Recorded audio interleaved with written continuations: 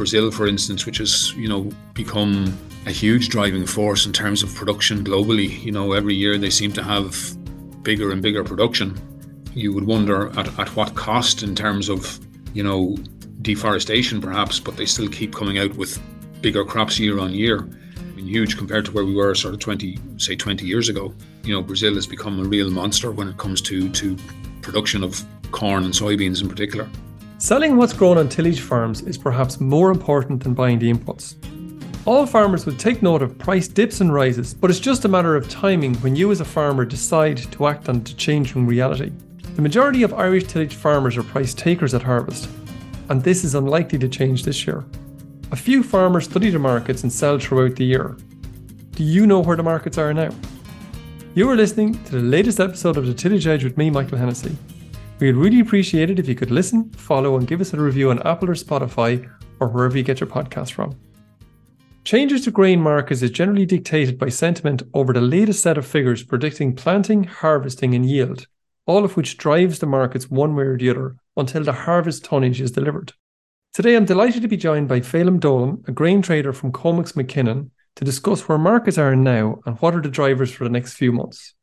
Phelim, the last time we spoke, the Ukrainian war and the Black Sea grain was a major driver in the market. Is that as much of a driver at the moment?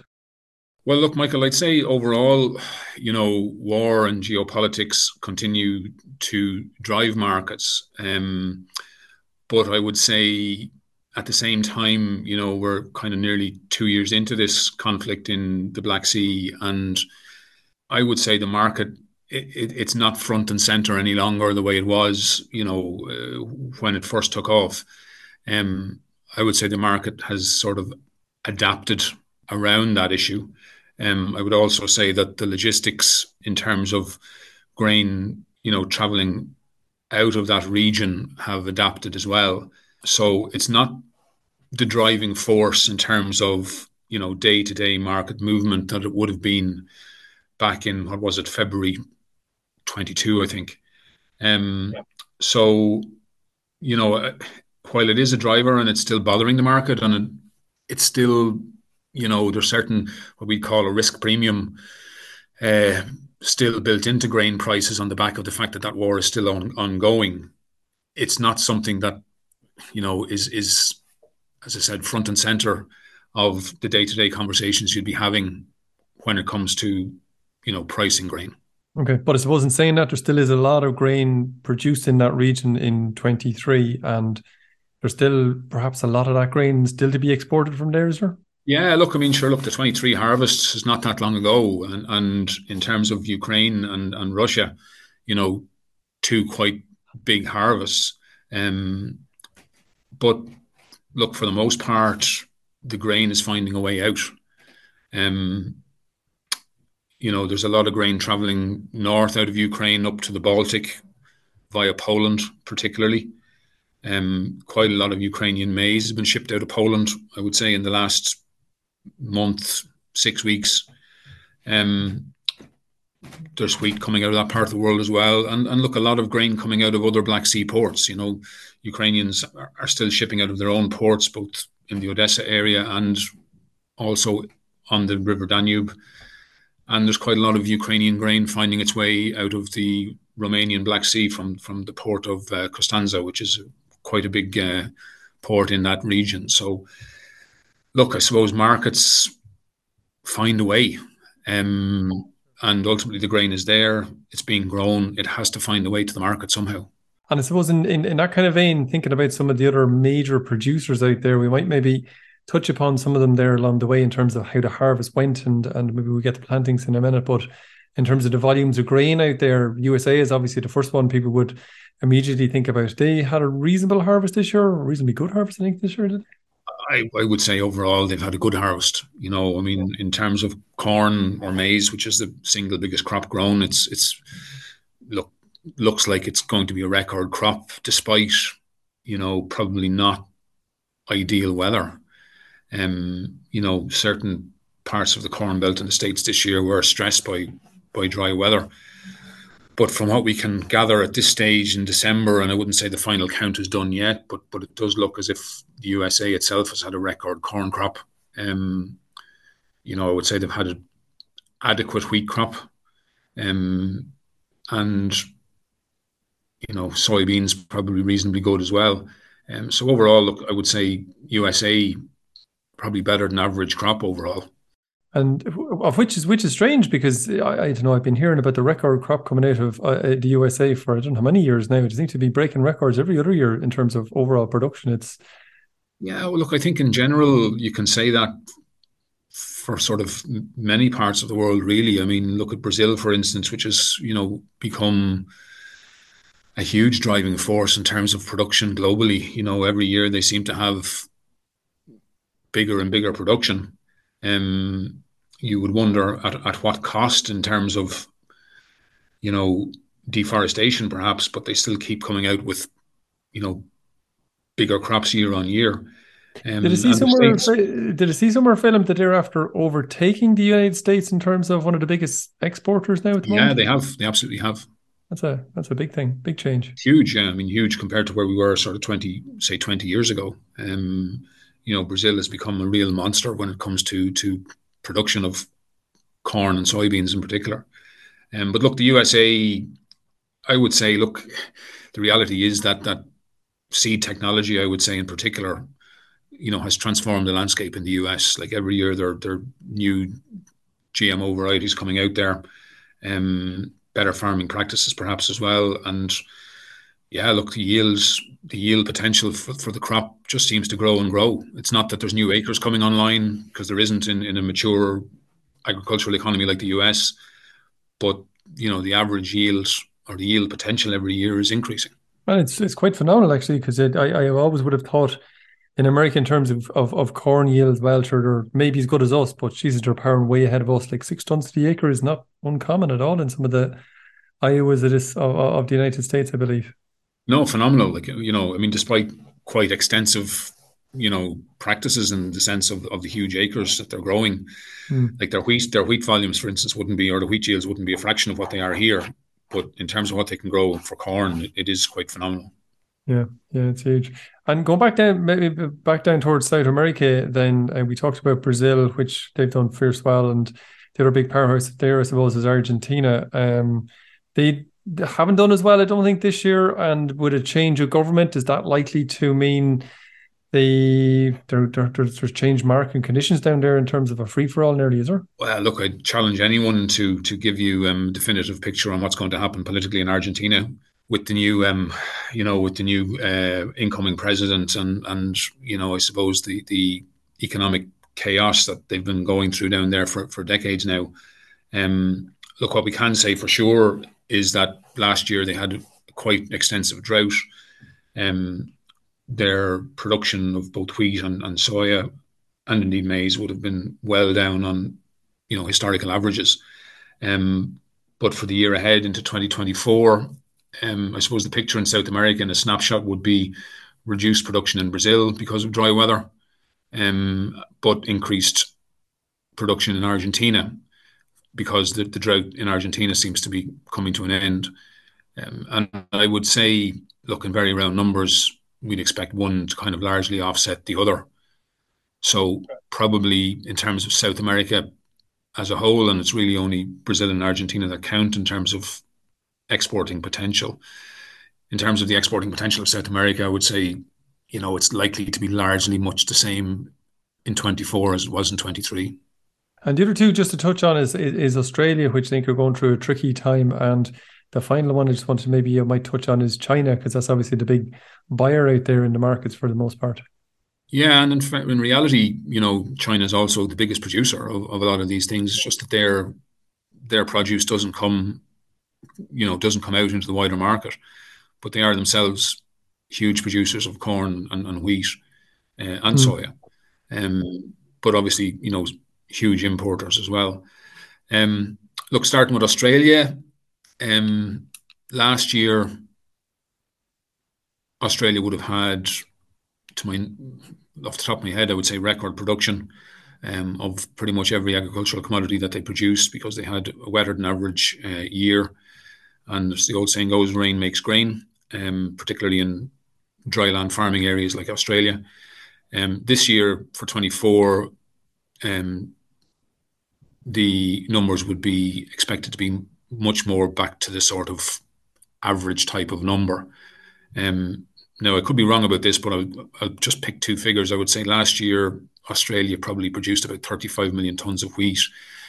This year, it's more likely to be somewhere around, or no, sorry, this year, 2024, it's more likely to be about 25 million. So back to a normal harvest for them.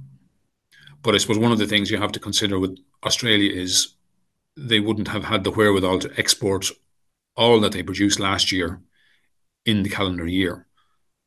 So there will be a carryover from this year into next. So still quite adequate exportable surpluses in Australia in 24. And in China then, they had a reasonable harvest today and they're still buying strong? Well, look, the reality in China is that it's ultimately very hard to know when you're looking from the outside in, because, the figures are the figures. They're what the powers that be in China choose to tell the rest of the world, and we can only take them at face value. But yes, I mean, China, on the face of it, has had quite a good year of production, despite looking from the outside in, several episodes of quite troublesome weather. But look, they're still the biggest importers of pretty much everything in terms of agricultural commodities. But, I suppose longer term, you have to be, well, I think the world, in fairness, has to be somewhat concerned about the situation in China with, significant structural issues in their economy, aging population, a lot of private debt, a property bubble that, again, the powers that be can do their best to sort of limit the impact of, but can they control it entirely? It's very questionable. So I don't think the world can take for granted that China is going to be this sort of engine for consumption in the future that they have been over the last 30 odd years. I did see something like that about their population, all right, that they're nearly reaching their decline, I suppose, at this stage. So yes, absolutely, yeah, absolutely. And I suppose what effects will that have on the wider world? I think it's going to be an interesting next 10 or 20 years in China for those of us that will still be around to see it. They talk a lot about, Phelim, a lot about the stocks to use ratio, and they trigger, I suppose, a lot of discussion where they're low, and maybe perhaps when they're high as well, maybe not talked about as much. You might just explain to everyone what stocks to ratio actually means, I suppose, on one side of it, and then is there what are they looking like, I suppose, this year, and is that good or bad, I suppose, is the other question in it. Well, I suppose good or bad, I suppose depends on whether you want the price to go up or to go down. I suppose for everyone listening to want to go up. Whether you're a buyer or a seller. Yes. Look, stocks to use ratio in very simple terms is, I suppose, if you take the closing stock at the end of a crop year, and if you had no harvest to follow, how long would that stock keep you going in terms of what I suppose percentage of the year would it keep you going? So, if you've got 25 to 30% stock to use, that's probably reasonably comfortable. And that means you could go for a quarter of the year. It's basically a quarter of the year's or a third of the year's production. In simple terms, that's what it is. And I suppose, look, I suppose you can look at the number in various ways, but I suppose the important thing in general for the market is what are the stocks in the countries that can export. And that's what really keeps the, sets prices off. If we cast our mind back to 2007, 2008, when Russia banned wheat exports, that drove the market scatty at the time, because one of the biggest, if not the biggest exporter of wheat in the world at the time, basically pulled the shutters down. Something similar happened, obviously, in Ukraine, the Black Sea, in February 22. Significant exporter taken out of the market for a period of time, and we can all remember what happened to prices over that period. So the key is really what stocks are in the major exporting nations. And look, at the moment, I would say, in general terms, stocks are not high, but not worryingly low either. They're probably a little bit in no man's land. I would say there's plenty of corn in the world. Stock to use number on wheat is probably a little bit tighter. Um, but overall, no real significant concerns at this point in time. And I think that's probably reflected in the market as Is well. that probably why the market has been kind of bouncing around pretty much around the same kind of values for the last kind of 2 or 3 months? Yeah, and like No yeah, huge yeah. shocks on it, While but there's been day to day and week to week kind of noise in the market that'll move it up 5 or 6 quid or maybe a tenner one week and then it'll drift back down again. Like really, for the last 3 or 4 months, that's really kind of all that's been happening. We've been trading in a range, where the markets have gone up and down for sure, and sometimes, up and down in reasonably sort of decent moves, but ultimately going sort of sideways to probably slightly downwards. If you look at the charts of the major yep. sort of grains, while there is this day-to-day volatility and little issues, here and there, or the market might get a fright if a bomb drops some in a port in Ukraine, might drive it up 7 or 8 quid one day. The market just seems to digest that kind of news or that kind of fright fairly quickly and sort of just revert back to type. And you could really say since, I suppose, August, the market has been sort of just drifting gradually lower. Not rapidly or alarmingly any day or week, but it has been a kind of a drip effect, and it's just been kind of gradually slipping down. And is that something similar, Phelan, with the forward prices for all the way for May or even next November? Yeah, well, look, I suppose May is still crop 23. So I suppose, look, at this point in time, there's still a carry. If you want to buy or sell grain to next May, there is a carry out of the nearby, but the new crop at this point in time is still a premium. I would say because of the fact that, winter plantings in general, certainly in Europe, haven't been a wonderful success. And obviously, we're not into the spring planting period yet. So, yeah, new crop at this point in time is a premium to old crop. But it's kind of academic, Michael, in the sense that, nobody's selling it anyway. People will look at the market and look at the carry forward and maybe take comfort that, the price will be better further forward. But it's kind of only better further forward if you choose to sell some of it and lock it in. If the price, I suppose there's a saying like the rising tide lifts all boats and the falling tide drops them. Well, the new crop and the old crop, while there's a spread between the two, and the new crop is a premium at this point in time. If the market is falling, the market is falling in the old crop and the new crop at the same time. And in terms of the merchants, merchants bought a lot of grain, obviously at harvest, and as you said, the market has slipped a little bit in the meantime. What sort of position are they in terms of value of what they have in their store? Are they sitting on reasonable losses, do you think, or have most of it forward sold to local buyers beforehand, or what way are they? No, I would say in general, look, first things first, in general, there was very little Irish grain forward sold this year.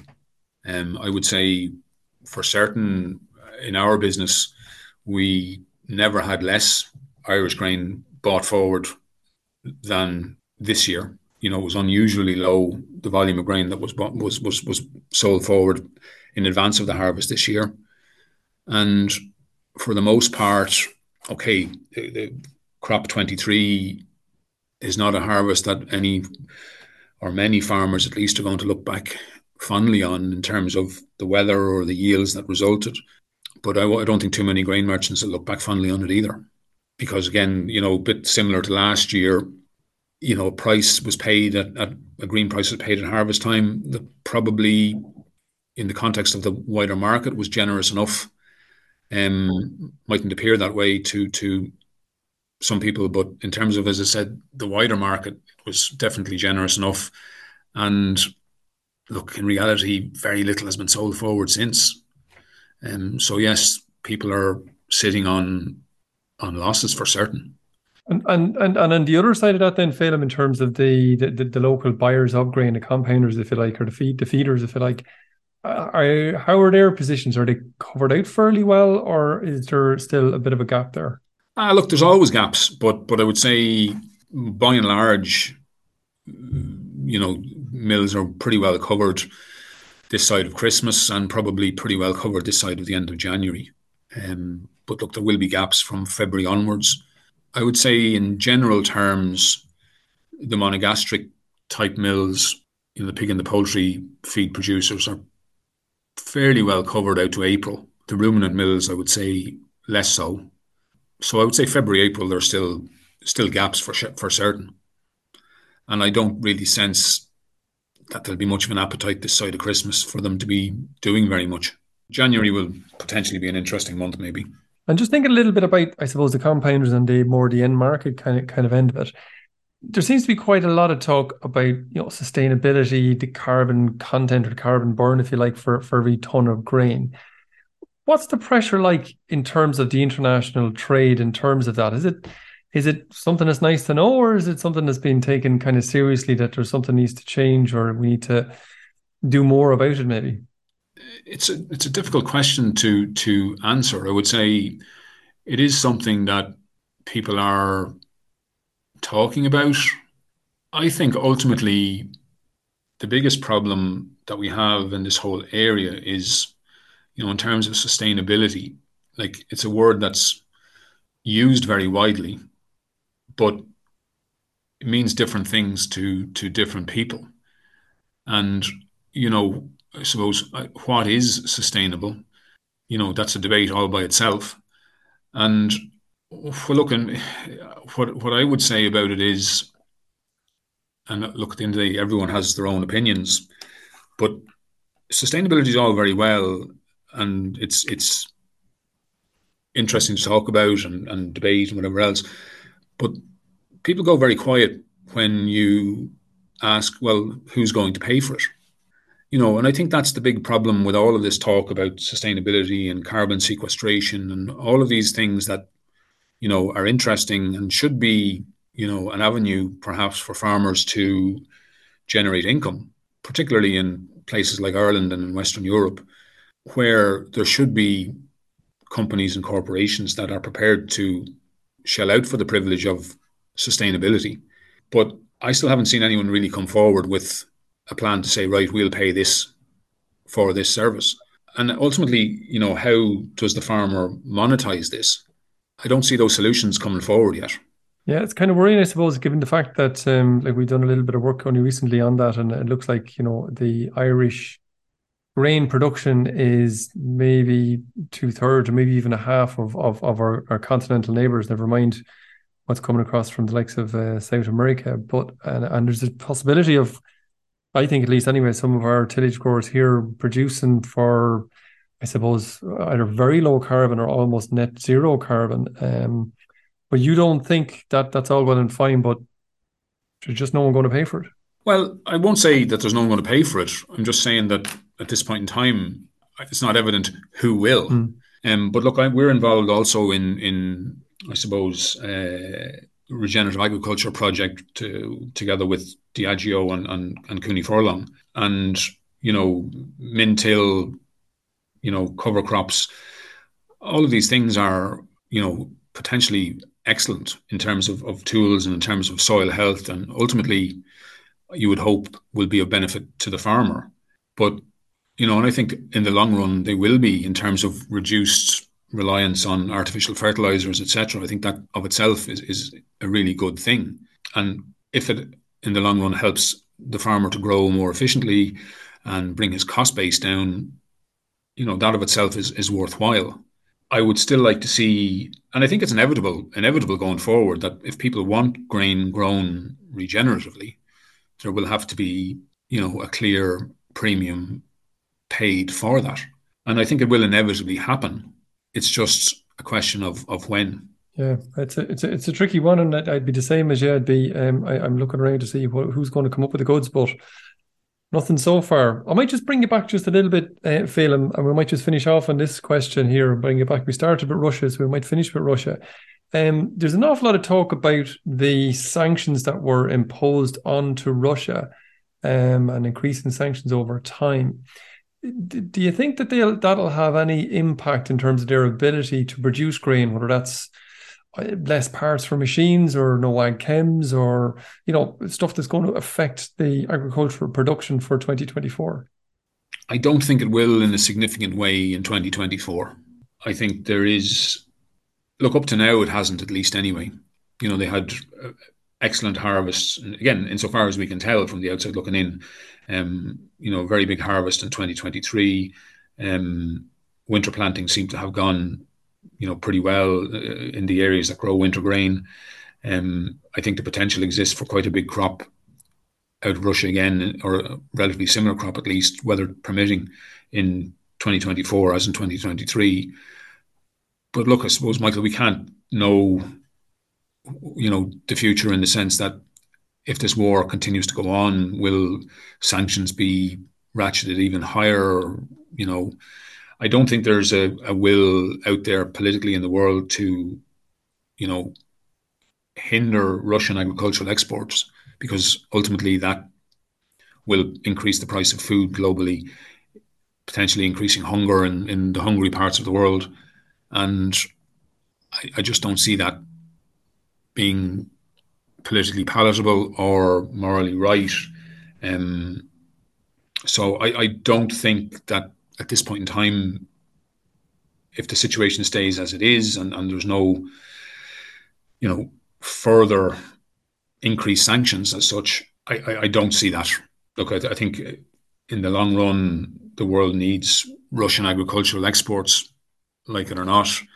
It is the big supplier of grain, to North Africa, the Middle East, areas that are, the big importers of food, wheat, and anything that leads to higher food prices in those parts of the world ultimately increases political instability.